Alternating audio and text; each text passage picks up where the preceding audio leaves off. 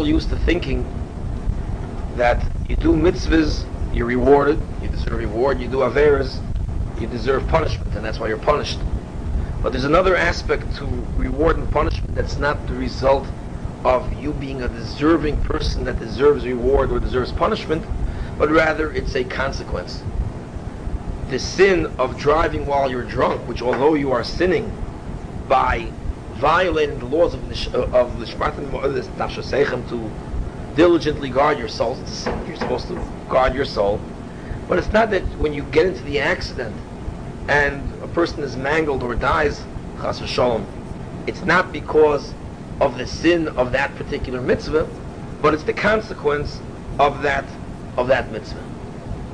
And therefore the consequence could be sometimes much more severe than what you would normally think to be deserving. Likewise, in terms of mitzvahs, it's not necessarily that people reap the fruits because they're so great, but certain mitzvahs just have consequences. It's the law of unintended consequences. We gave the example, really, of the generation of Achav and the generation of David HaMelech. The generation of David HaMelech was very righteous, but because of the slander and because of the informing and the malshinus that was going on, people suffered and there were casualties. The generation of Achav that showed unity reaped the benefits and the rewards of Shalom. So Shalom is so it's a lesson to us as to how to appreciate Shalom. Although not always do you go with Shalom, but you have to realize that Shalom has its own virtue. In fact, we once explained, based on this, the Parsha in Bilam, the Parsha in Pinchas, according to the Nitziv, this is how he explains the rewards for Pinchas. Pinchas does a zealous act. He does the zealous act and he kills Zimri and he kills Cosby, and he thereby saves the Jewish people. And what does Hashem say as a reward for Pinchas? Hashem says that the reward for Pinchas is Hineni nosein lo as brisi shalom. Behold, I'm giving him my covenant of peace, of shalom. According to the Nitziv, there was a necessary reward in order to rebalance Pinchas, because after doing a zealous act, although he had to do it, but a consequence and a result of that is that you become a person who always has rage within you and who's always intolerant. That's not so good.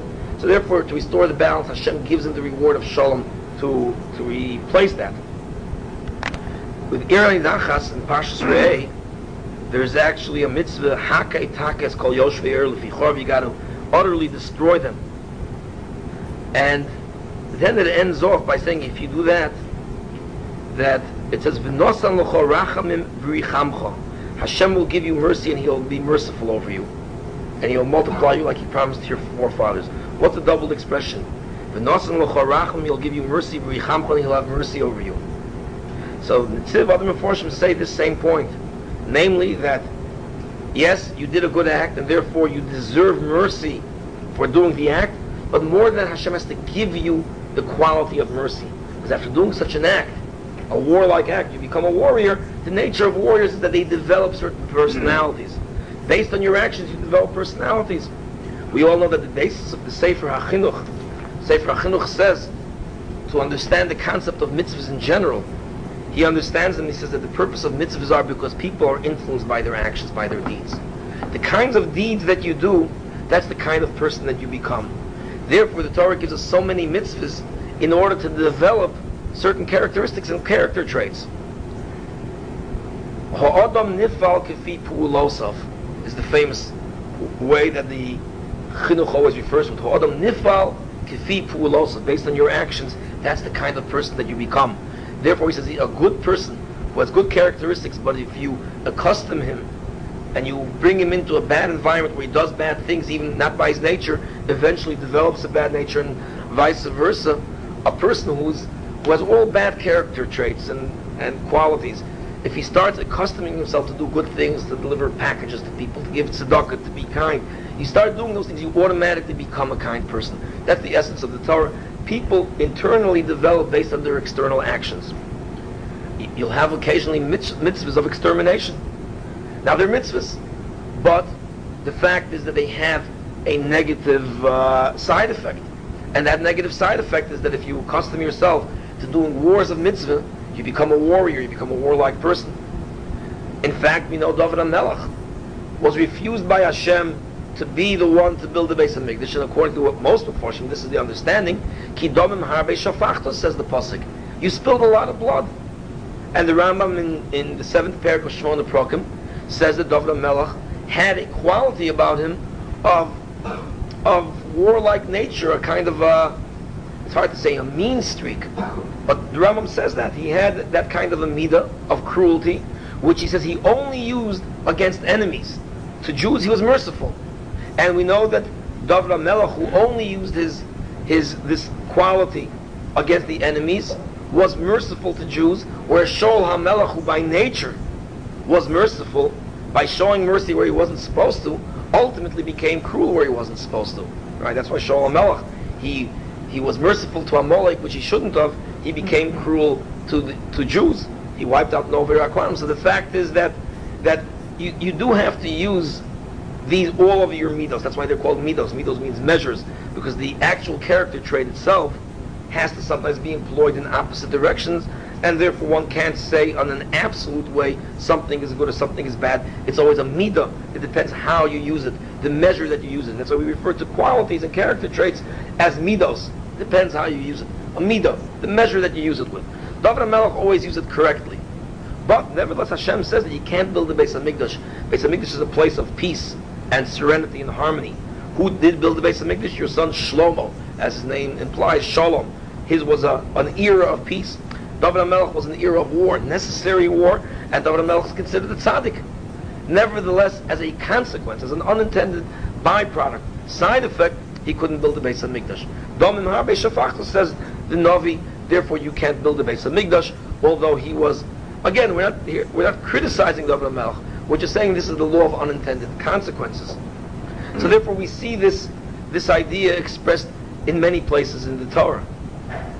Achov wasn't a tzaddik, and his generation were in tzaddikim, they were idol worshippers, but they took the virtue of shalom, and that's really the lesson from this, that rachamim and shalom are, in a sense, almost one could say absolute values, and they'll always have beneficial byproducts. In fact, let's take the greatest example of all, rebelliousness against God. 2 generations, Dora Mabul, Dora Floga, the generation of the flood and the generation of the tower of Bavel. The generation of the flood, because there was strife and fighting and violence amongst themselves, Hashem punished them by destroying them, obliterating them, literally to liquidate. They're drowned. It was a generation that was liquidated. Where the generation of the Dora Floga, which was a rebelliousness against Hashem, but because there was unity and harmony amongst them, they weren't destroyed. Midah Keneged Midah, their punishment was disunity, because they united against God, so Hashem punished them by disuniting them. But the fact remains that they weren't destroyed. So there's what we're seeing is a positive byproduct benefit of Shalom that's independent of anything else.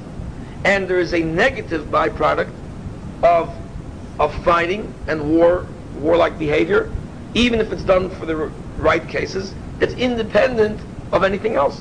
That's why we talked about kanois in Eretz Yisrael. The fact is, yes, you have to protest, and you go to protest things, but there is a byproduct. If not with the first generation, certainly with the second generation. I know a certain relative of mine, the way he punishes his kids during the week is that he's not going to let them go to the Bar Ilan demonstrations on Shabbos if they don't behave. You can't go, and it becomes a highlight for the kids to go to these demonstrations. Is that good? Obviously, you understand. But the kids start looking forward to it. So there's no question that Shalom has a positive benefit, whereas discord and fighting and bickering has a negative one. That says the Netziv was what happened in the second Beis HaMikdash. The second Beis HaMikdash was destroyed, even though there were factions amongst themselves which you necessarily had to split from. When Reb Shamshon Raphael Hirsch, who we always view as being the forerunner of what they refer to sometimes as neo-orthodoxy, or sometimes even modern orthodoxy. It's a loaded word, of course, Torm Derech Eretz. He's the one that had to come up with the idea of splitting from the main community in Frankfurt. And there were other Gedolim that were opposed to that, even though it was controlled by the Reform, because the idea of splitting was a Chiddush.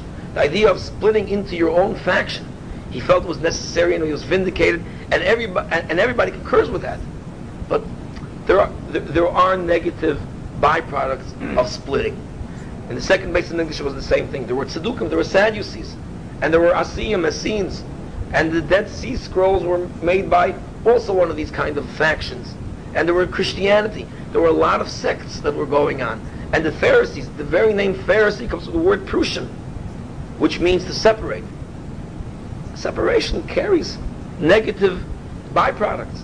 And therefore, this separation, although it was necessary, ultimately led, according to the Nitziv, this is the Nitziv's understanding of it, that the Sinas Chinam that we're talking about was a kind of a byproduct of all of this factionalism and sectarianism that was going on, which was necessary. Therefore, it's important to learn this lesson, that even when you're doing something which is necessary, such as destroying a Nira Nidachas, but you still need that extra measure of Nasan L'Chorachamim to re-establish the equilibrium which is being lost, which is being put out of balance.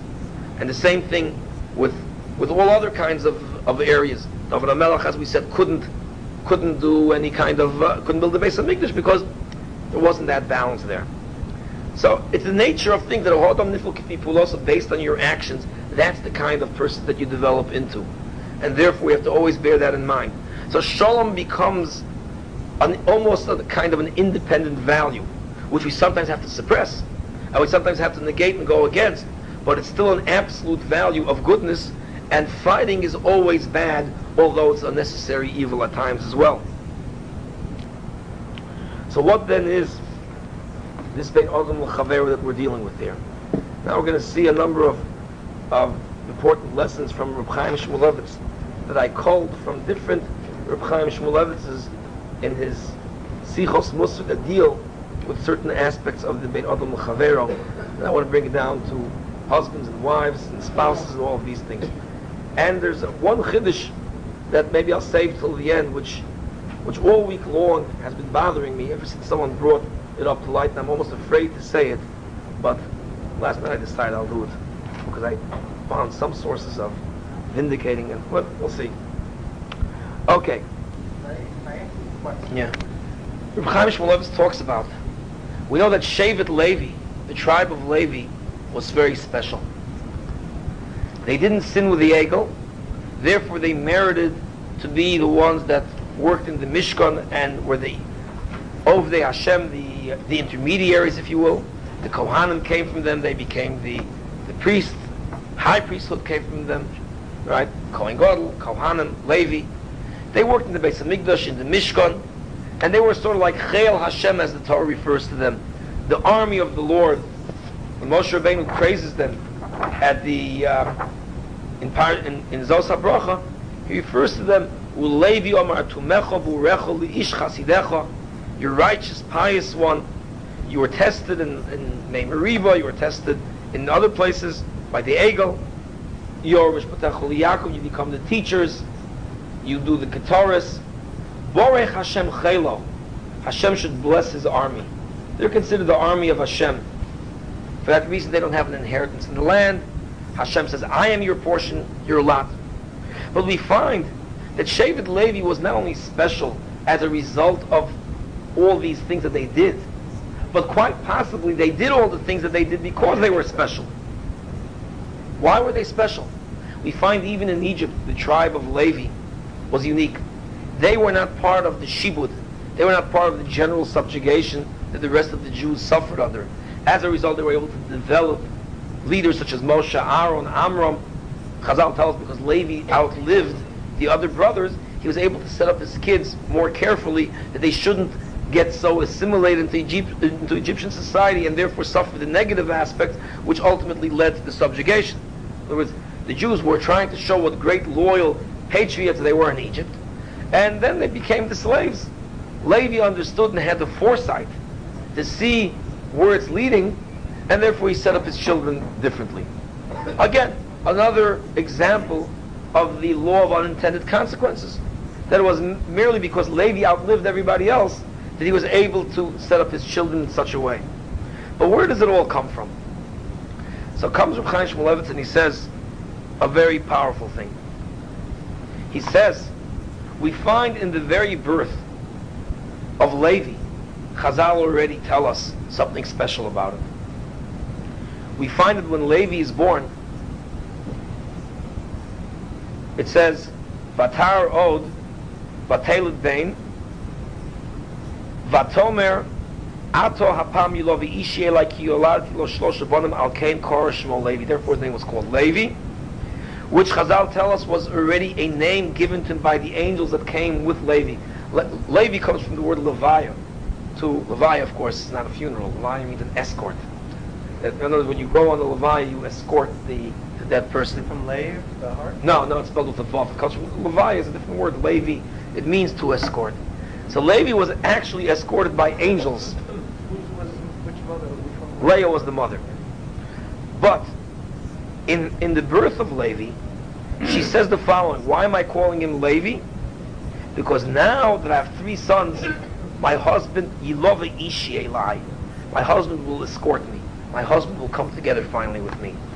Ruvain was born, and she called it Ruvain, is Hashem sees how I am not loved by my husband. Shimon, likewise, Hashem hears that I'm not loved by my husband, and therefore he gave me these children. But there was still a little bit of a residue of what she perceived, at least, as a kind of a resentment from Yaakov over the fact that he was fooled into marrying her. By the birth of Levi, she says, oh, hapam, ato hapam, now finally, yilova ishi elai, my husband will come together with me. Now finally, there will no longer be any residual hatred or resentment or dislike or lack of love from my husband with the 3rd child. The first 2 children, she still felt Hashem is seeing my affliction. He's seeing my suffering. He's seeing that my husband doesn't love me the way he should. Now, finally, I'm going to call him Levi, because with this child, we're finally coming together as husband and wife should. Hapam yilova ishi elai, we're coming together. Therefore, he's being called Levi to represent the idea of the coming together of husband and wife. And Levi was actually escorted. Let's see now the words of Reb Chaim Shmulevitz. He says, Omnam loy nisker b'kos of hatam l'kedusha shevet Levi. Elo ki yedua, shevet Levi loy chota be'egel, we know that he didn't sin by the egel. V'af mitzrayim lo nishtabdu, u'me'ozu me'ikedem hoya shevet Levi mura me'am. We see that consistently throughout Jewish history, shevet Levi was special. They were unique, they were different than the rest. They were a cut above.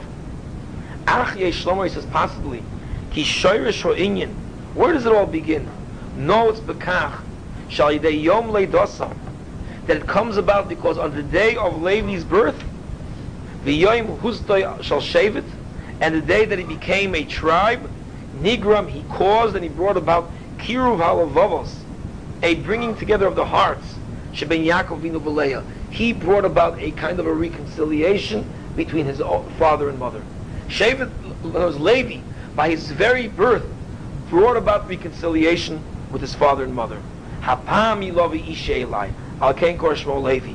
Vashem hazeh, and therefore this name, the name of Levi, which actually implies the coming together, she'ichud es hapirut, the coming together of 2 separate things, niskadish lo'ad ul netzach nitzochem, became sanctified and became established forever for future generations in the Jewish people. Apella, I mean, it's an unbelievable chiddush of Reb Chaim Shmulevitz.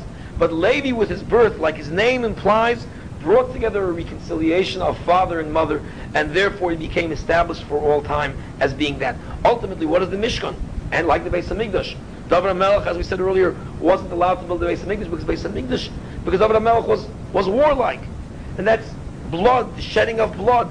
And yes, you did it all as a mitzvah, but that's not what the Beis Hamikdash is. The Mishkan and the Beis Hamikdash represent reconciliation.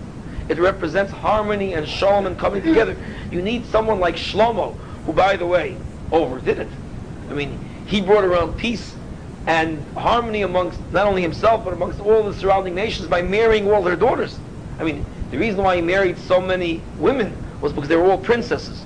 And his idea, his goal was that by marrying all of these women, he will thereby bring peace forever to the Jewish people, because, I mean, this is something which was very common in the Middle Ages, that, the king of England would marry the princess from Spain, and, anybody that knows, right, anybody that knows European history knows this was very, very common, that people would marry the princesses and of other empires and of other nations, even though they didn't even speak the same language, for the purpose of forging alliances and bringing a sense of peace and uniting of the empires. That's really what Shlomo Melech did.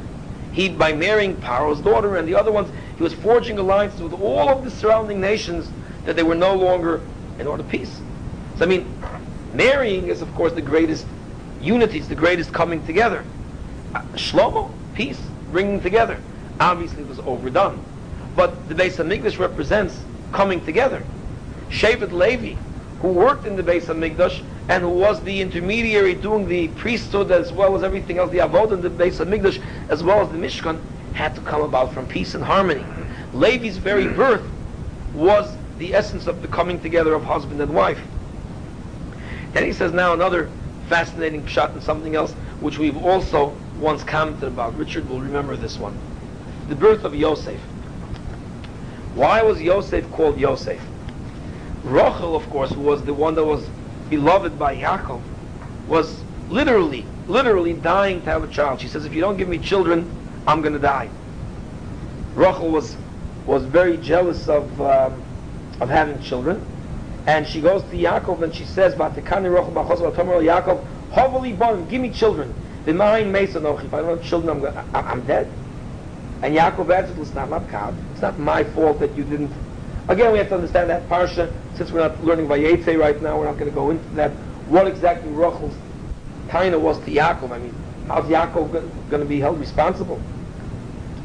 So finally, on, she's trying, and she gives her maidservant over, and then Leah does the same thing. She tries to purchase from Leah certain fertility pills. The Dudoim were kind of a fertility pill. Then finally it says, Vayizkar Elokim es Rachel, Hashem remembers Rachel. Vayishmael, he listens to her prayers, beseechments, he opens her womb, Vatar Vatelet Bain, and she gives birth to a son. Vatomer, and she says, Osaf Elokim es Cherposi, Hashem finally gathered together my shame, and she was called Yosef. So he calls him Yosef to represent the end of my shame. Chazal say on it, says Rashi, very fascinating Chazal. He says, what does it mean, Cherposi? So, he brings down the following medrash, strange medrash. Calls man she'ein isha ben, as long as a woman is barren and doesn't have a son, ein lo b'mi litlos sechona, when she makes a mistake, a goof, she has nothing to blame it on. Misheyesh lo ben, when she has a son, she could blame it on the kid. Mishavar kalizeh, husband comes home. Again, nowadays you don't have husbands doing this kind of stuff, but in those days you certainly did. Husband comes home. Who broke the expensive vase? Your son did it, bincha. Mi ochel tenim elu. Who ate the figs? Who ate the cake? Your son did it, bincha. Now she has what to blame it on. Now her sirchoina, her mistakes that she does, she burned the thing up. I had to die for the kid. She has an excuse. Because when a woman has a baby, she has excuses. As long as there's no baby in the house, she has no excuses. What's she going to say? What's she going to blame it on? We talked about this. This is why she's calling the child Yosef, based on the ability to use excuses. So we once said one pshat on this. That really, in effect, what she's saying, she's going through she's able to see not only the obvious benefits of having a child, but even the more subtle, the less obvious ones. In other words, to understand the perfection of the appreciation of what it means to have a child. She's saying, even this. In other words, it's not, this is the value of having a child, but it's 99%, it's 100% value. It's even this. She went to by saying this, she's also implying everything else up to and including this. But Reb Chaim Shmulevitz has a more pelagic shot on this. Second paragraph. Umotzinu sherochel arma kishnol Yosef osaf elokim es cherposi. The Medrash says, calls man shein lo isha ben, ein lo b'mi little serchon, sheyesh lo ben. She could say, misha v'klizah bincha miyochal t'mor malolo bincha. Third paragraph. Hadvar maflim, it's a pella, he says. This is the way she is thinking regarding her relationship to Yaakov. Shemosar nafsho aleho. I mean, Reb Chaim Shmulevitz is highlighting another question. Rachel was the one that Yaakov spent 14 years of his life working for. He felt cheated when he couldn't have Rachel and he got Leah instead. Leah is the one that felt that, hey, my husband doesn't love me enough. He only loves Rachel the most. Yaakov was Meiser Nefesh. He literally sacrificed his life for what? Just to get Rachel. So Yaakov, who does all this just for her, this is what she's thinking. Oh, now finally, I'll have who to blame that he won't yell at me. I mean, Yaakov and Rachel. Who could think of a greater love story than Yaakov and Rachel? Hayakpid al Yaakov al Shvir's Kli. Will Yaakov be angry at Rachel for breaking something? I mean, is he one of these husbands? Is he a truck driver? Is he a redneck from the south that he comes home drunk and says, who broke my favorite Ming vase? And he starts beating her then for doing that? I mean, is that Yaakov? And Rachel's afraid, oy vey, every night he beats me. Now finally he'll stop beating me because I can blame it on Yosef. I mean, is this what she's worried about? Or he ate the extra figs? Who ate my figs? I mean, that's something we expect from some redneck down south who comes home drunk, full of tattoos, and then he beats his wife for it. But Yaakov and Rachel, 14 years, this is what she was concerned about, that she even had such a concern. He ate a fig, on a tiny thing like this, in a tiny infraction. And this is what she's thinking about? By the very birth of her first child that she's been yearning for years. For years she was yearning to have a child. And you're talking about approximately what? 7 years, I guess. No, more than that. Must be about 10 years, 10, 11 years. After 10 years she's dying to have a child. She finally has a child. And we know that the imos, that the matriarchs, understood the concept of what it means to have children, because this is going to be the foundation of the Jewish people, the Shvatim. They knew that their sons are becoming the founders of the Jewish people, the Shvatim. And she was dying to have a child, to have a Shevet. And she says, if I don't have a child, I'm like dead. Finally she has the child that she yearned for. And she's going to call him by the fact that now Yaakov's going to be less angry. He wasn't beating her. What exactly? This is what she's thinking about, the day of the birth of the first child that she's been yearning for all these years. What's going on here?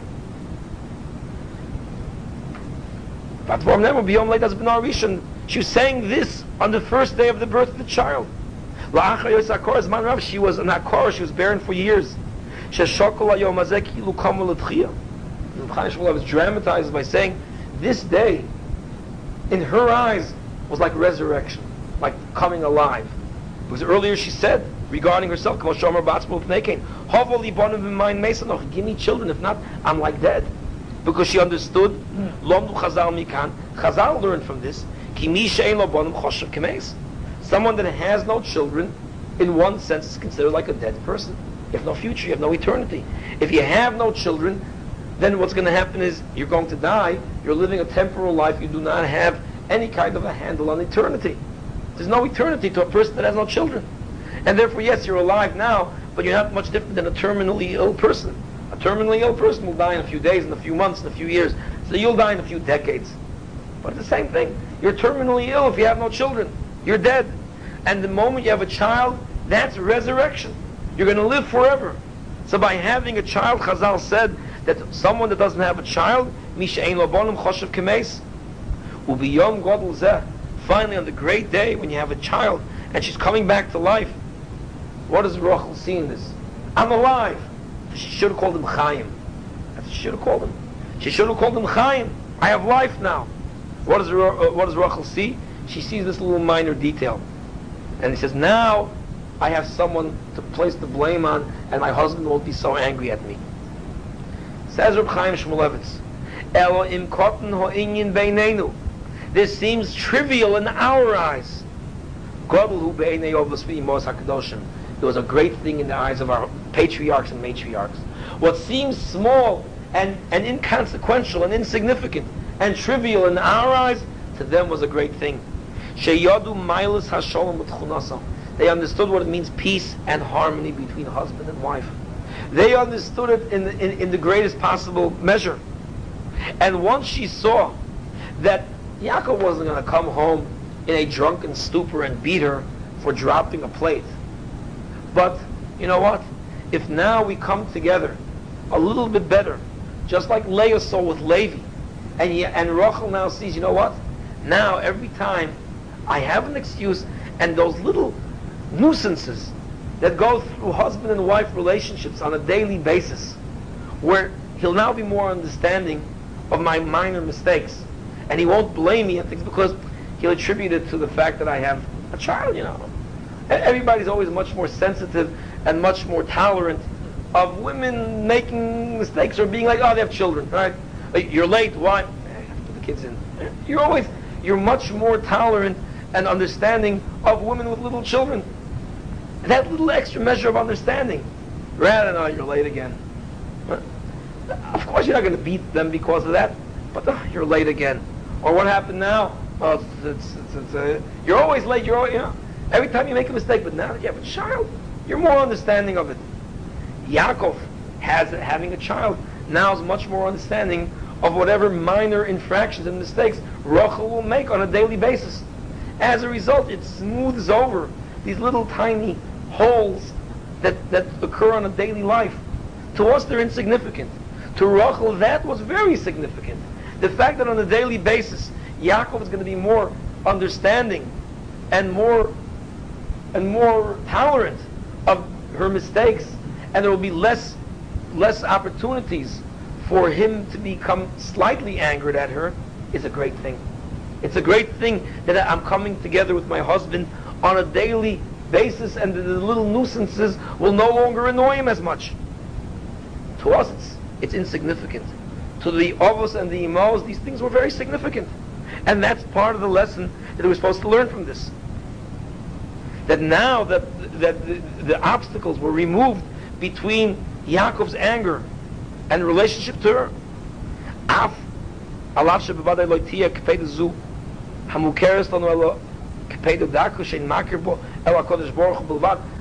Yaakov didn't go around in a rage and start yelling and screaming at her, but nevertheless minor annoyances also affect the person. It's a tiny dakus, it's a small thing. But then also those little annoyances also bring about a kind of a separation between husband and wife. And therefore with the birth of Yosef, there was an element of tremendous simcha, which is what? Not only by having a child, but that they achieved a level of serenity and harmony of shalom bayis, which came about with all of its glory. They had the full measure of shalom bayis in all of its glory, with the removal of even the most minor of annoyances and nuisances. He says then, what brings about ava and shalom between one man and his fellow man, or between husband and wife? And that is the proper respect and dignity that you have to give to the other person. He then continues, Misha chosel amayil is covered abrius. If you lack the sensitivity to human dignity and respect, loizu bilvad shashlemus naderes mimenu. Therefore, it's not only that you lack perfection, elo ein shegodlad me'oid, as we find that the 24,000 students of Rabbi Akiva died between Pesach and Shavuos. Shaloi noagu kovod zeh b'zeh. We're going to go more in detail to that particular story later. But again, we see the idea that 24,000 Talmidim died because they lacked respect. Is it a punishment?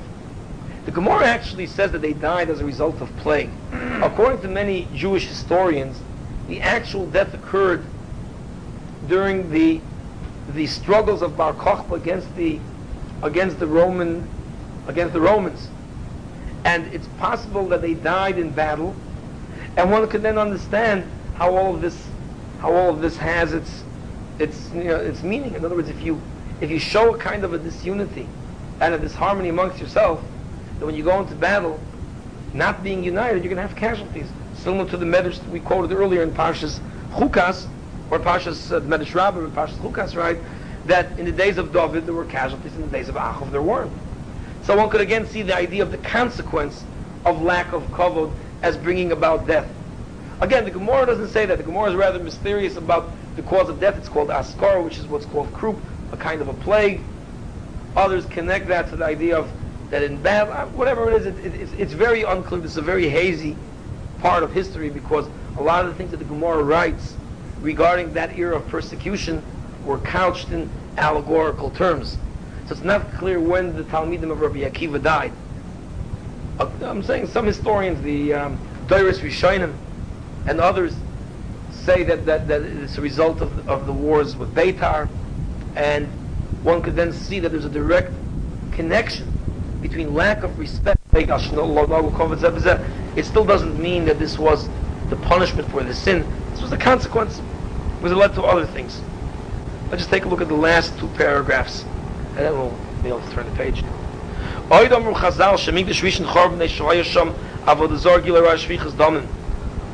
Beis Hamikdash was destroyed on account of the major sins.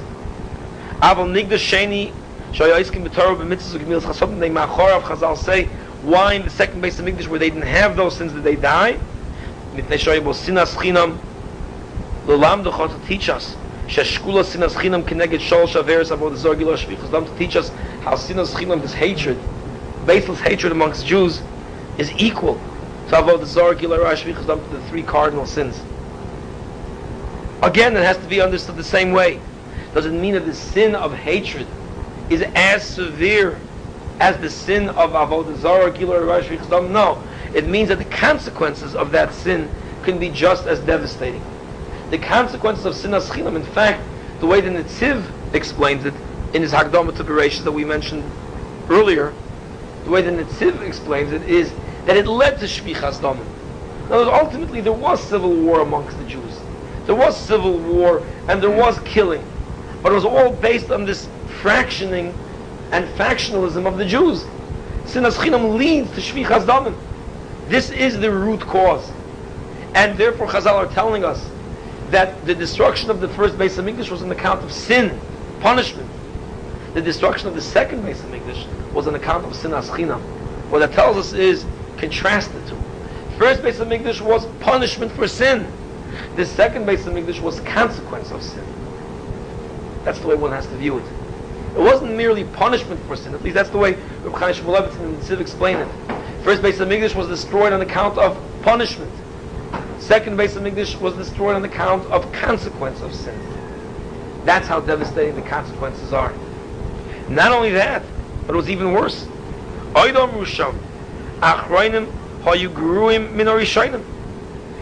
second Beis Hamikdash is worse than the first. Beis Hamikdash will prove it.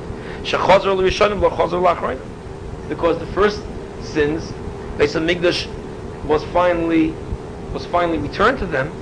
They were able to do tshuva on it, but we still are suffering the consequences of the second Beis Hamikdash's destruction. The consequences of the first Beis Hamikdash's destruction were finally cleansed and were finally reversed. When they repented, he did tshuva, no longer is there avodah zarah, gilar shvichas damim. They were able to regain the Beis Hamikdash. But the second Beis Hamikdash's destruction was much more long-lasting and long-lived. Why? Because the consequence of that goes on and has repercussions, reverberates for generations to come. In fact, the Asara Harugei Malchus that we, on Tisha B'Av, that we had a keynote for the 10 martyrs, the Roman governor said this is as punishment for the sin of the sale of Yosef by his brothers. Now again, obviously the Roman governor that was doing this was a murderer, and his reason was he was a cruel murderer. But the Mekubalim say, Rebbeinu Bachai and others say, yes, there was a connection between the sin of Yosef's sale and the Asar Harugei Malchus. Why? We see the connection. Because the sin of the sale of Yosef by his brothers was the beginning of the separation of brothers. That was the beginning of Sinas Chinam. Where did it begin? Where did Sinas Chinam show itself? It showed itself by Cain and Hevel. But it also showed itself by the sale of Yosef by his brothers. And from that point on, there was a kind of a slight split in the Jewish people that although it was a very small crack, which wasn't visible for hundreds of years, but it became a much wider crack in the generation after Shlomo, when the northern kingdom and the southern kingdom actually did split, and it also constantly resurrected itself. This flaw with the sinas chinam, with the factionalism and the fracturing of the Jewish people in the time of the Second Temple. We know that at the last era, starting from the circa 0, in the Common Era, you had for the next 50 or so, 60 years, a tremendous amount of factions that arose amongst the Jewish people. In fact, one of the things that we learn on Tisha B'Av is the story of Rabbi Yochanan ben Zakkai, who had to be secreted out from Jerusalem.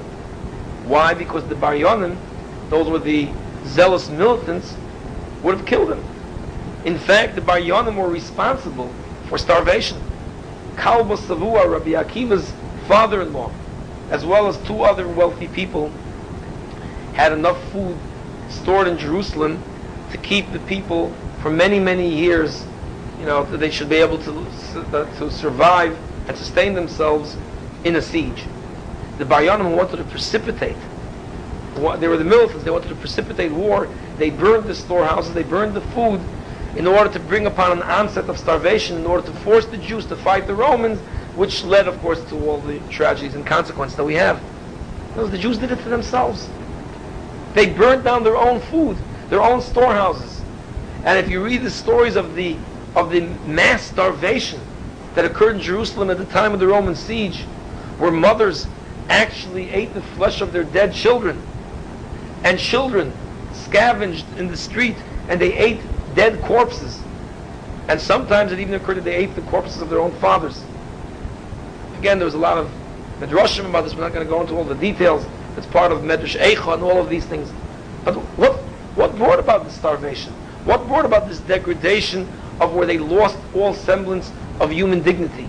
Similar to what occurred in the concentration camps. They burnt their own storehouses. There were Bar Yonim, there were factions amongst them. Even Rabbi Yochanan ben Zakkai, the sage of the generation, couldn't walk out of Jerusalem because he was afraid that they would kill him. His own nephew was the leader, Abba Sikra, was the leader of this faction of militants. That's what was going on in Jewish life. What brought that about? Sinas Chinam. It doesn't mean that Sinas Chinam deserves the punishment of death, of destruction, of exile, of devastation. Sinas Chinam leads. The consequence of Sinas Chinam is death, destruction, devastation, and exile. That's the consequence of Sinas Chinam. It'll lead to factionalism, to this internal strife and civil war. Sinas Chinam leads to that. It's a byproduct. It's a toloda. It gives birth to this. It's a consequence. And that consequence, we still feel the repercussions of that today. Where did it begin? It began with the sale of Yosef by his brothers. Therefore, yes, there is a direct line between the sale of Yosef and his brothers and the 10 martyrs that were martyred as a kind of an atonement for that. But the sin is still with us. It was a partial atonement. And this unity that led to the destruction of the Beis HaMikdash also led to the death of all those people in Beitar. So therefore we see that how terrible are the consequences of Sinas Chinam. And to this day the Beis HaMikdash isn't rebuilt as a consequence. In terms of your question as to how to determine when to do it and when not to do it, the actual act, it's halacha ve'morin. It's very difficult to advise someone else to do acts that are destructive. On the other hand, it doesn't mean that destructive acts don't have to be done, because they do have to be done. So therefore, but to factor into the equation as to when to do it is taking all of these things into consideration. So we're learning these lessons from Yaakov. Yeah, there are times that you show favoritism to one child over the other. But if the Torah wouldn't teach us the lesson that you're not supposed to show favoritism, you might not balance it properly. By learning the lesson from Yaakov, when you do show favoritism to one child or the other, you will learn the balance that sometimes has to be done in the other direction. These are all lessons that have to be put into the equation, and you are going to have to be the person to paskin as to how to apply them. Jerry, they're not throwing bombs, they're only throwing rocks. The fact is, the more you learn, the more you know how to take all of these things and make the right judgment as to how to lead your life. But you have to learn more and more in order to factor into all these things, all into the equation, how to make the right judgments. And even then, we're still incomplete. That's why you have Gedolim. That's why you have to go to people that are Torah scholars and sages in order to ask advice. And they're also human. They can also make mistakes. The fact is, everybody is human. Everybody can make mistakes. As you pointed out, Yaakov also did. But the results of Yaakov's life were much more positive than negative. The fact is that there's a Jewish people and ultimately a Mashiach because of Yaakov. Let's not throw out the baby with the bathwater. You could find a crucial flaw and say, oh, he made mistakes and he's human, what about the rest of us? The fact is there's more good than bad, and you could say the same thing about us as well. Let's not, be too critical. You made a mistake, you showed favoritism to a child. Does that mean that everything that you've done in your life is wrong? Yaakov brought about this seemingly irreparable break. It seems like the consequences are far too much for the people. Maybe that's what. Okay, so you know what? Thousands of years. Jerry being neglectful and leaving a hot iron on the floor when there's a baby walking around, the consequences seem much worse than the actual sin that you did. I was neglectful, I forgot. That's the point of sin and consequence as opposed to sin and punishment. A person takes drugs and later on in life says, oh, why did I do it? What did I do to myself? I scrambled my brain. So it's too late now. So a lot of life is like that. You make a small, minor mistake. You drove where you drank a little too much and you killed a baby because you backed up over a baby on a tricycle. The consequences seem much worse than the sin. So that's life. You don't have you didn't have the right metal detectors in the airport, and 230 people get blown up for such a small little sin. So many lives are shattered. Yeah, the consequences can sometimes be more devastating than punishment. Sin and consequence can be much worse than sin and punishment. That's what we're learning from this. Continues Reb Chaim Shmulevitz, V'inyan sinas chinam hu heder shalom v'reis v'ava bein odom l'chaver. Sinas chinam really is the essence of this harmony. V'ugurua mikol gimel averes hachamuros, and in a way it leads to consequences that are more devastating than the three worst sins. Again, the other sins are worse in terms of sin, but this in terms of devastating consequences is worse. V'omru v'gittin, Omer Rabbi Lozer, Bo Rei Kam Gedoyle Koicha Shal Busha. We learned this last time. The Gemara in Gittin and Zion. See how powerful are the effects of Busha. Sharei Sayeh HaKadosh Baruch Hu is Bar Kamtza. Hashem allowed and helped, even in a sense, Bar Kamtza to slander the Jews, to inform against them. The Hichriv as Beiso, the Sorf as Eichola, which led to the destruction ultimately. That's the Council of Bar Kamtza's story took place in the year 66. 4 years later, there's already no Beis Hamikdash. Umikan shafilu boishtoi bizyon shel yochid koi chamurim hein. That even one person's embarrassment could lead to such devastating consequences. While these are not Beis Hamikdash. The Gemara in Sanhedrin, Chof Amar Aleph, expounds on the verse in Eishes Chayil, which we say, Sheker hachein, grace is vain, Hevel hayofi, beauty is false, it's nothing. Sheker hachein, grace is false, Hevel hayofi, beauty is vain. Isha yiras Hashem yitishal, a God-fearing woman, she should be praised. So the Gemara expounds on this. One of the interpretations is the following: Dover acher, Sheker hachein, Zed Dor Shal Moshe v'Yoshua. Chain, this grace that's false, at the generation of Moshe and Yoshua. Why? Because the generation of Moshe and Yoshua, although they learned a great deal of Torah, but they did it in a generation of miracles, where they miraculously saw things. It's easy to learn Torah when you're living in that kind of a generation. It's beautiful. There's a lot of chain to it, but it's a little bit false, because who knows if it's really deep and internal. Hevel hayofi, Zedor shal Chizkiah. The generation of Chizkiah learned even more Torah, because in that generation it said that they gave tests to children aged 6, 7, and 8, from Dan to Beersheba, from north to south of Israel. Every single child passed with flying colors. They knew Kodshim and Towers. They knew the most difficult areas of Shas. So that's a lot of Yofi. It's beautiful. But, okay, Chizkiah also lived in a generation of miracles. Hashem helped him. There was monarchy. There was sovereignty. Who knows if that's the real Torah? Yiras Hashem hitasalo. What is that? Zedor shall Rabbi Yehuda b'Rabbi Eloi. That's the generation of Rabbi Yehuda b'Rabbi Eloi. What's that? Amru Allah al Rabbi Yehuda bar Rabbi Eloi. They said regarding Rabbi Yehuda bar Rabbi Eloi, Shayushisha Talmidim Miskasin B'Talas Achas V'Oiskin B'Torah. He lived in a generation of deprivation and impoverishment to such a degree that he taught Torah to 6 of his students who had to use one cloak to cover themselves. In other words, they were so poor that they had to share one garment amongst the 6 of them. And they still learned Torah.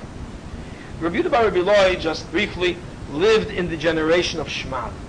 That's the generation of Beitar and the subsequent persecutions, the Hadrianic persecutions, where the Jews were living in one of the most difficult eras in Jewish history. And they still learned Torah. That was the generation of the 10 martyrs. That was the generation of where the Romans made Jerusalem Judenrein, where they plowed over the Har Bayis and they forbade Jews to live there. They forbade the study of Torah. They burned Reb Chaim ben Tradian at the stake with the Torah scroll. They killed Rabbi Akiva. They massacred Jews right and left. It was an era of unprecedented persecution. The horrors of that era are recorded in many places in Shas. It's referred to as the Dor HaShmad, the generation of desolation. The Amoraim recount how they couldn't have possibly been able to have put up with that kind of persecution, how difficult the era was. Torah was almost extinct until the very next generation. Rabbi Yehuda HaNasi, who lived in a generation where the opposite occurred, where Jews were respected and he had a good relationship with the Roman emperor, and he became wealthy, and then there was a rebirth and a resurgence of Torah and Torah study. He felt compelled to write down the Mishnah, to write down the Torah Sheba'al Peh, and he therefore compiled the Mishnah because of the fact that Torah was on the verge of extinction in the generation before. This was the generation of Rabbi Yehuda bar Rabbi Eloi, that he was living in this kind of a severe environment. Amru alav al Rabbi Yehuda bar Rabbi Eloi.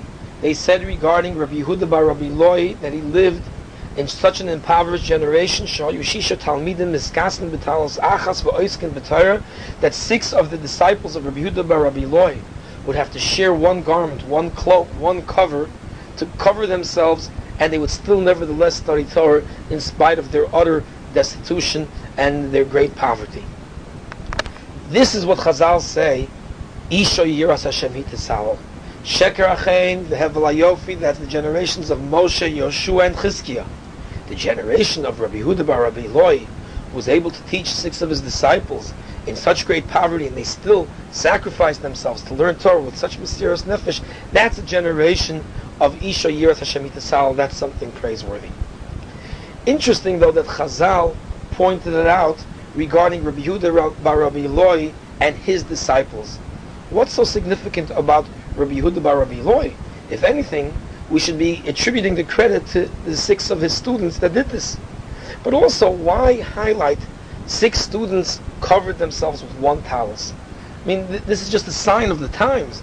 Really, we should use a more general, a more universal idea regarding this generation, that they were living in such an impoverished generation that they still study Torah. But it's the entire generation of Talmidim that study Torah b'mesiras nefesh. Why highlight this small facet, this small aspect of the destitution of the generation, that 6 of his Talmidim would have to share one cloak? And why discuss it in the sense of Rabbi Yehuda bar Rabbi Eloi and his Talmidim? And why speak about it as Amru Olav al Rabbi Yehuda bar Rabbi Eloi? We should be speaking about his disciples, not about him. But before we answer that, let's explain this idea of 6 students covering themselves up with one talus. Says Reb Chaim Shmulevitz in his Sichos Musar. This is from an excerpt from a different Sicha than the ones we've seen. The Gemara in Sanhedrin quotes Sheker Achein, the Zador Shal Moshe Yoshua, as Rashi says, She'osku b'Torah harbe. Hevel HaYofi, that's the generation of Chizkiah, as Rashi says, Osku b'Torah Yoser, Shebotku midon v'ad Be'er Sheva, v'loi motzu tinok b'tinoikish lohoyu b'kin b'hilchas tumah b'taro. Every child even was an expert. Isa Yiras Hashem Hitisalo, that's the generation of Rabbi Yehuda bar Rabbi Eloi, as Rashi explains, Shehoyu Aniyim ulfi pshutai. Pashut pshat meaning, Shalom du Torah mitay chadchak, that they learned in such a state of impoverishment and destitution, and with such great suffering, mitay chadchak, with such great pressure, financial pressures, that they nevertheless learned. And because of their tremendous mesiras nefesh, the sacrifice involved in all of this, they were considered above and beyond, to have superseded the previous generations of Moshe and of Chizkiah. As it says in Torah the Eliyahu, he quotes, Toivo achas b'tzar mimeil shaloi b'tzar. Better one measure that's with pain and suffering than 100 measures without pain. In other words, greater reward and greater credit and greater significance is given to even a 1% accomplishment if it's done with pain and suffering and sacrifice than 100 times as much if it's done without pain and suffering. Greater is the reward, greater is the credit, and greater is the significance of even a little bit, betzar, than 100 times as much without pain. That's Pashup Pshat in the Gemara, and that's why they were given this kind of title as Isha Yiras Hashem Hitisal, where they superseded the generations that preceded them, even the generations of Moshe and of Chizkiah, with all of their greatness. However, explains Reb Chaim Shmulevitz, there's another message in what Chazal are telling us over here. Ki b'derech hateva ein talis achas maspekes l'shisha anoshim.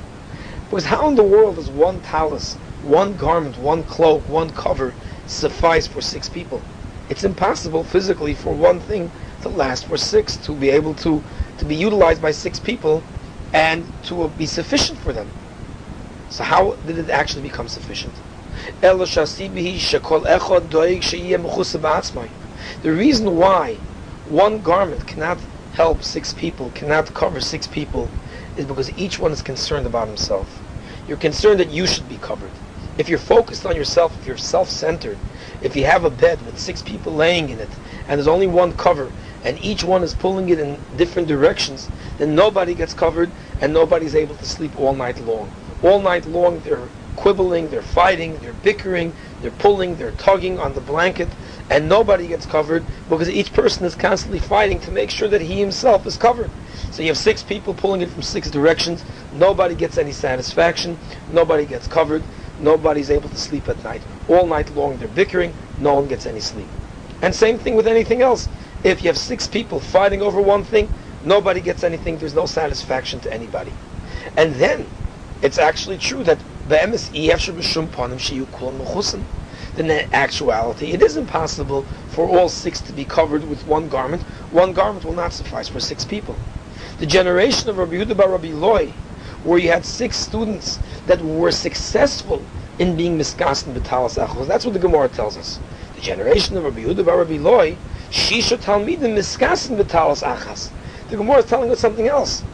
The Pashup Pshat is telling us what Rashi is saying, that they were so poor that you needed that one garment had to suffice for 6 people. That's Pashup Pshat. One garment had to suffice for 6 people.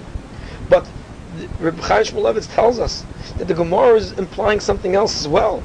It says the generation of Rabbi Yehuda bar Rabbi Eloi was learning Torah that they successfully covered themselves with one garment. One garment did indeed suffice for 6. Not merely that one garment had to suffice for 6, but rather that one garment indeed did suffice for 6 of them, and they were able to study Torah. What that means, though, is how could they successfully cover themselves when there's only one talis to go around for 6 people, one garment for 6? Zei tochen. How was it possible that all 6 were covered and that it did suffice for 6?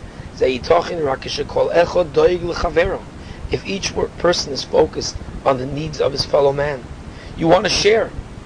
You're not focused on yourself, you're worried about your chaver, you're worried about the other one, and you're worried about his needs, and you cover him. Each one is sharing and offering the towels to the other one to cover the other one. Then everybody gets covered. Because if each person thinks in terms of, I'm not cold now, you need it now, here, take it. And the other one says, no, I don't need it now, you take it. And there's 6 people thinking like that each one is concerned for the other, all of them can actually get covered with one talus. One talus can indeed suffice to cover 6 people when the 6 are focused on each other rather than on themselves. If you think about the other person rather than about yourself, If you're not self-centered and think of yourself, me first, but rather the other person, then you could actually use one talis for all six. It'll indeed suffice, because each one is worried about the other, saying, I don't need it now. You use it. And the truth is, it could be shared. Under those conditions, when a person thinks in terms of, I don't really need it now, you need it more, and each one is thinking that the other person needs it more, the truth is, they'll be able to share it in the manner that all six will be able to successfully cover themselves with the talis. That's when you're focused on the other. But when it's me first, and you're shoving and tugging and pulling,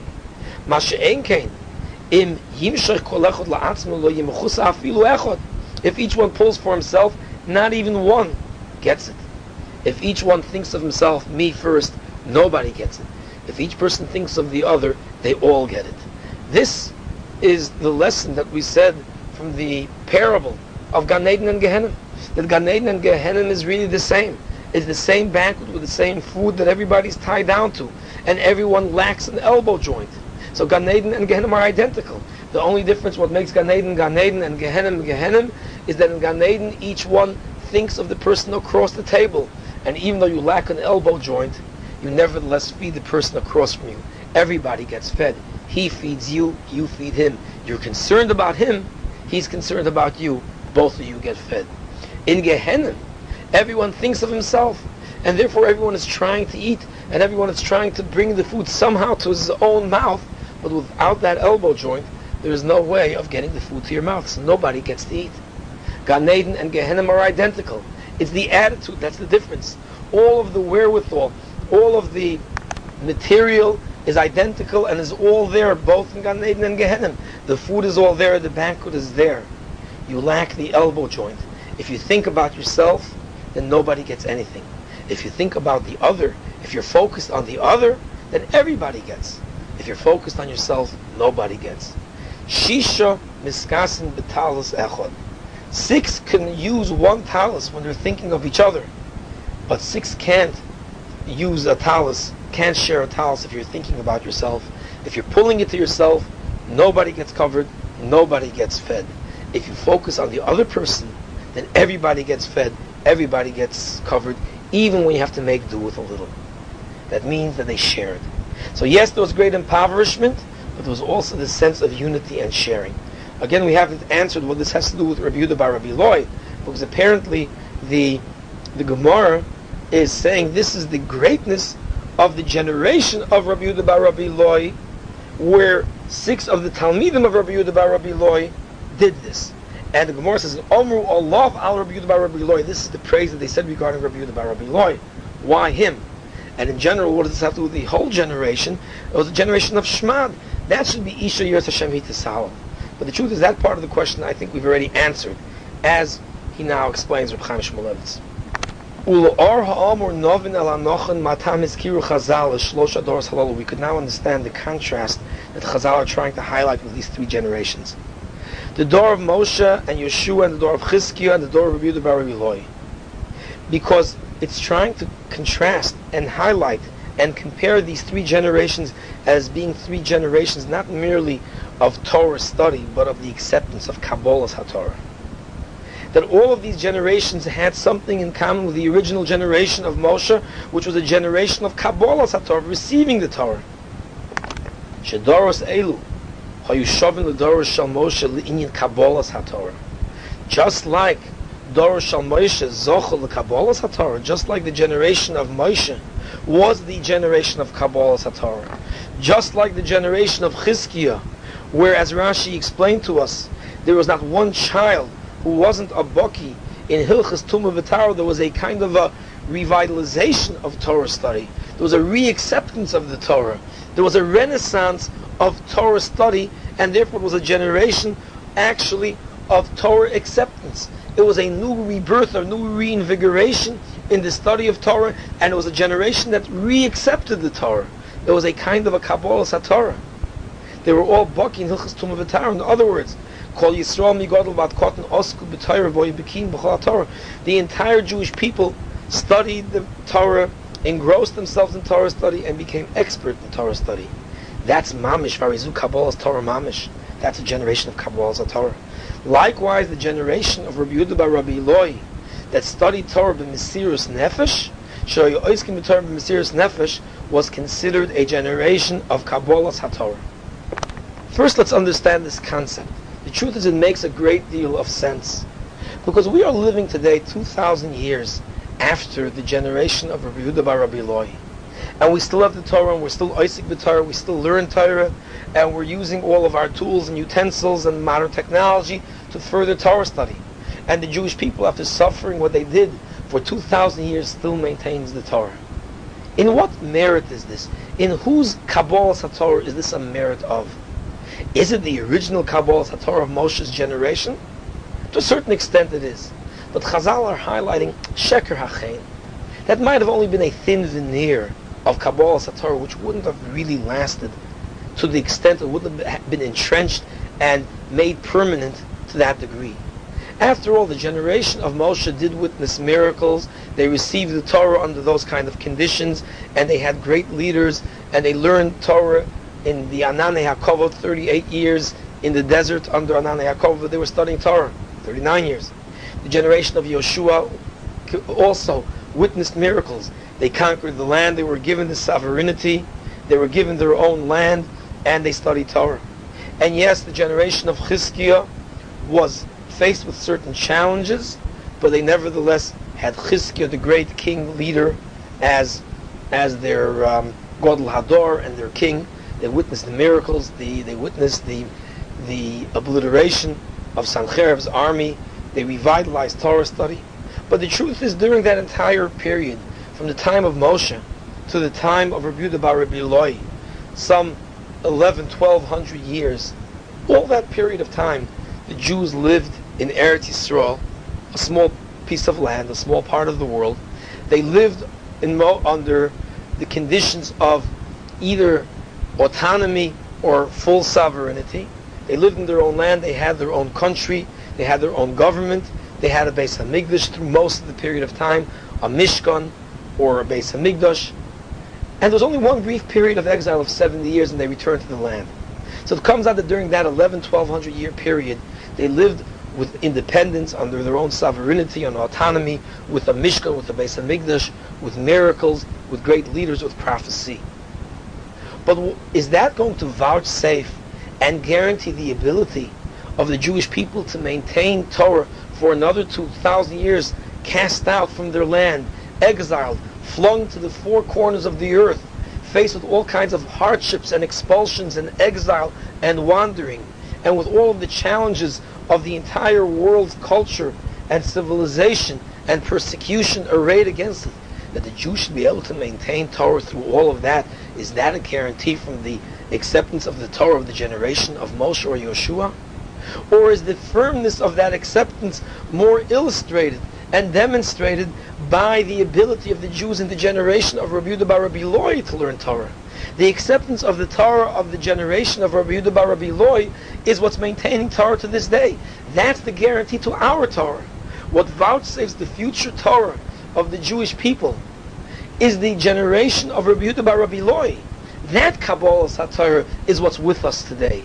The Kabbalas HaTorah of Moshe and Chizkiah is not with us today. We don't have the miracles, and we don't have that kind of an environment. They had an environment that was rich and perfect for Torah study, to nourish Torah study. But what's the guarantee that Torah could be grown and flourish in a hostile environment?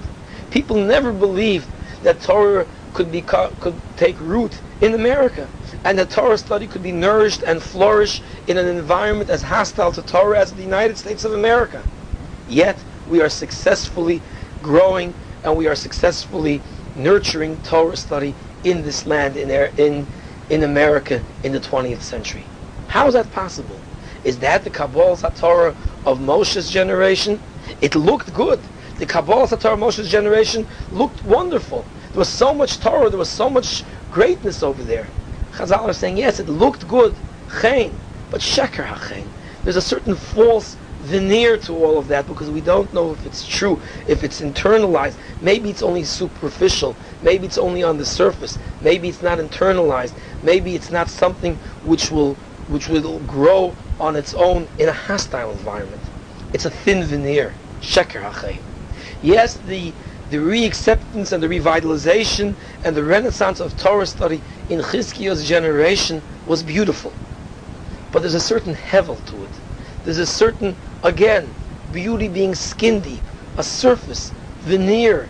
Is it real? Is it something that can flourish in a hostile environment? Isha yiras Hashem hitishalo. Zedor shel Rabbi Yehuda bar Rabbi Eloi.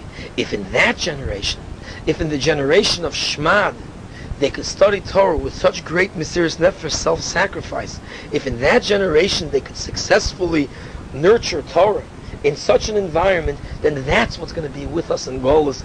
That kind of a Kabbalah Torah we could take with us to all the four corners of the earth, to the far-flung, distant areas of the earth.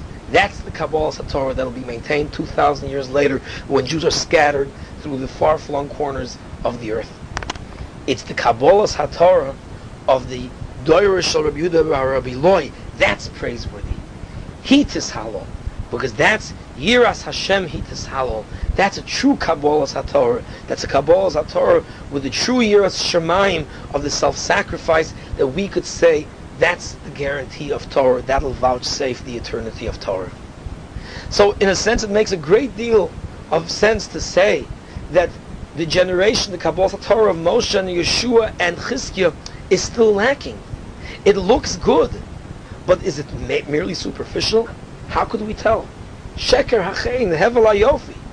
Isha Yiras Hashem, Hitis Halal. But the truth is, based on the Vilna Gaon's Pshat, Vilna Gaon says in Mishlei, Sheker HaChaim, Hevel HaYofi, Isha Yiras Hashem, Hitis Halal. What does it mean, Hitis Halal? It goes back on the Chen and the Yofi. We find throughout the Torah that the Imos were praised for their beauty.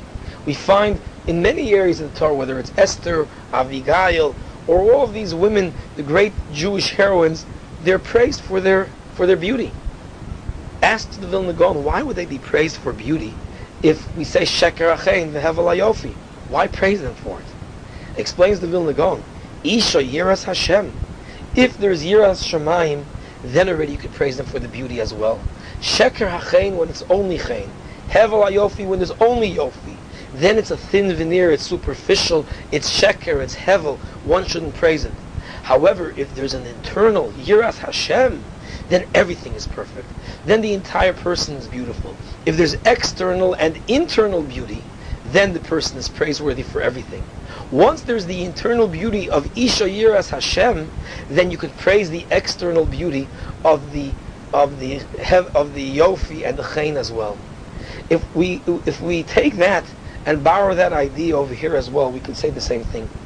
If we would only have the generation of Moshe and the generation of Chizkiah, then it would be Sheker HaChaim and Hevel HaYofi, because there's no guarantee that there is really, truly an internalized beauty. There's no proof that Torah is vouchsafed. There is no guarantee from this alone of the eternity of the Torah. But once we see a generation of Rabbi Yehuda bar Rabbi Eloi, where even under such dire conditions they learn Torah, then not only does this justify his generation and vindicate it, but it vindicates the previous generations as well. Then it shows us that Moshe's Kabbalah Torah and Chizkiah's Kabbalah Torah were of a true nature and of an eternal nature.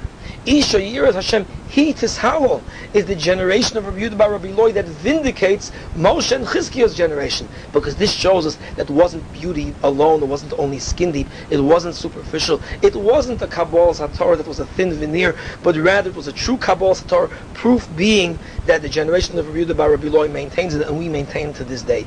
So therefore that not only vouchsafes the eternity of the Torah, but it vindicates the previous generations, and it allows us to give credit and praise to the beauty that was Chizkiah's and to the Chain that was Moshe's. Isha Yiras Hashem Hitis Halal is the generation of Rabbi Yehuda bar Rabbi Eloi that justifies and vindicates the previous generations as well as being deemed praiseworthy, as showing that the Kabbalah Torah then was indeed real and eternal and vouchsafes it for all time. But it comes out that Rabbi Yehuda bar Rabbi Eloi's generation was the final act of Kabbalah Torah that guarantees the eternity of the Jewish people. And therefore, to this day, we're living off of that kind of a Kabbalah Torah. But what's this business of Shisha Talmidim Miskasim B'Talos Achas? Why is this being highlighted as dealing with the Kabbalah Torah? Explains Reb Chaim Shmulevitz. One of the prerequisites for Kabbalah's HaTorah, we know, was the harmony and the shalom amongst the Jewish people. The Mishnah Masechtas Derech Eretz explained on the pasuk, Vayichan Yisrael Neged Hahor, throughout the Jewish travels in the Midbar. It always refers to the Jews as traveling, Vayisu Vayachanu. Vayisu Vayachanu. They traveled and they settled, Vayachanu. Always in plural. The one exception that we find is when they came to Har Sinai, when they encamped there, it doesn't say Vayachanu, it doesn't say they encamped by Har Sinai, but Vayichan, and he encamped, singular. And Klal Yisrael encamped in a singular. Vayichan Yisrael Neged Hor, comments Chazal, Rashi brings down, Ki ish echad b'leiv echad. They were united like one person with one heart, one devotion. They were like a singular, unique, one individual person. Not Vayachanu, they encamped, plural, but Vayichan, he encamped, singular, because their encampment was like one person with one heart united together. Says Hashem, so says the Mishnah in Masechtas Derech Eretz, Hashem says, now that I finally got the Jews together, and this is very difficult, because the Jews are never together, they're always a fractious people, they're always argumentative, and they're always quarreling amongst themselves, they're always only a Vayachanu. I finally got them together to be Vayichan, I better give the Torah now. Now's the time to give the Torah. Hashem oz lamo yitain, Hashem yivorech hasamo v'shalom, as the last Mishnah says in Shas, it's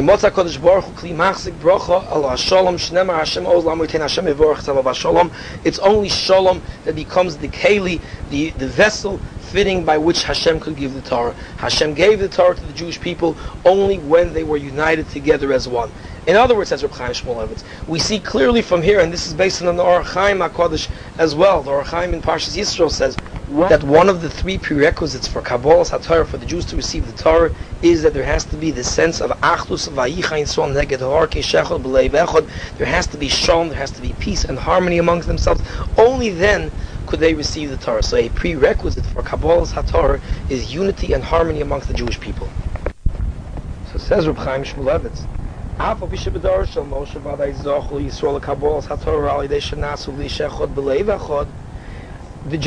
Moshe received the Torah and was meritorious and worthy of receiving the Torah, as we said, because there was this unity amongst them, as it says, Vayichan Yisrael. Likewise, the generation of Chizkiah, they were Makabel the oil Torah, as the Gemara in Sanhedrin says, Tzadik Beis Amud Beis, Achreim Shech Bidu Alein, oil Torah, Upirish Rashi, that's the generation of Chizkiah. Ruin Lasos Lem Neitz Ki Yotzei Mitzrayim.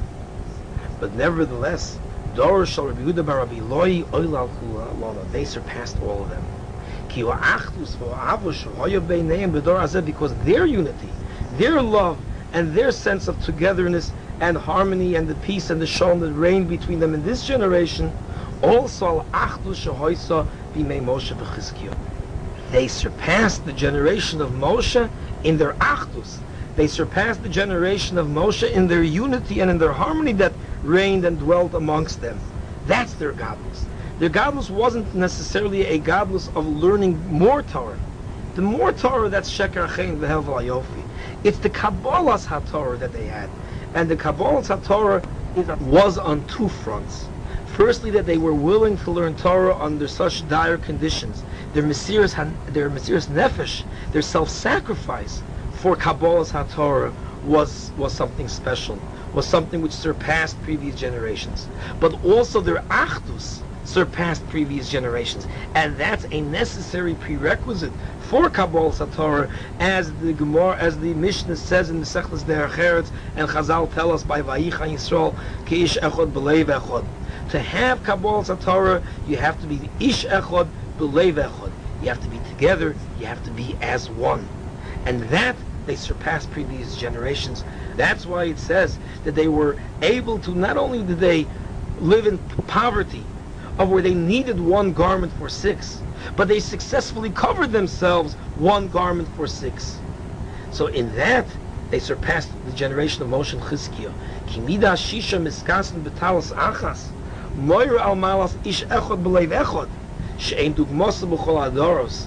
That mida of 6 with one talus shows and demonstrates this virtue of ish echod b'leiv echod to an unprecedented degree that was not surpassed by any of the previous generations. Therefore, the Kabbalah HaTorah that they had was on a much higher level, and that's what's with us today as well, their Torah. So from Rabbi Yehuda bar Rabbi Eloi and his Talmidim, we learned these twin values of Mesiras Nefesh for Torah, of Mesiras Nefesh for Kabbalah HaTorah, and of brotherhood and unity and harmony amongst Ben Adam L'Chaver, amongst man and his fellow man. These two values, Mesiras Nefesh and Kavod Ben Adam L'Chavero, are the twin values of Kabbalah HaTorah. But who is Rabbi Yehuda bar Rabbi Eloi, and why is this being attributed to Rabbi Yehuda bar Rabbi Eloi as opposed to the Talmud? And that question we haven't yet answered.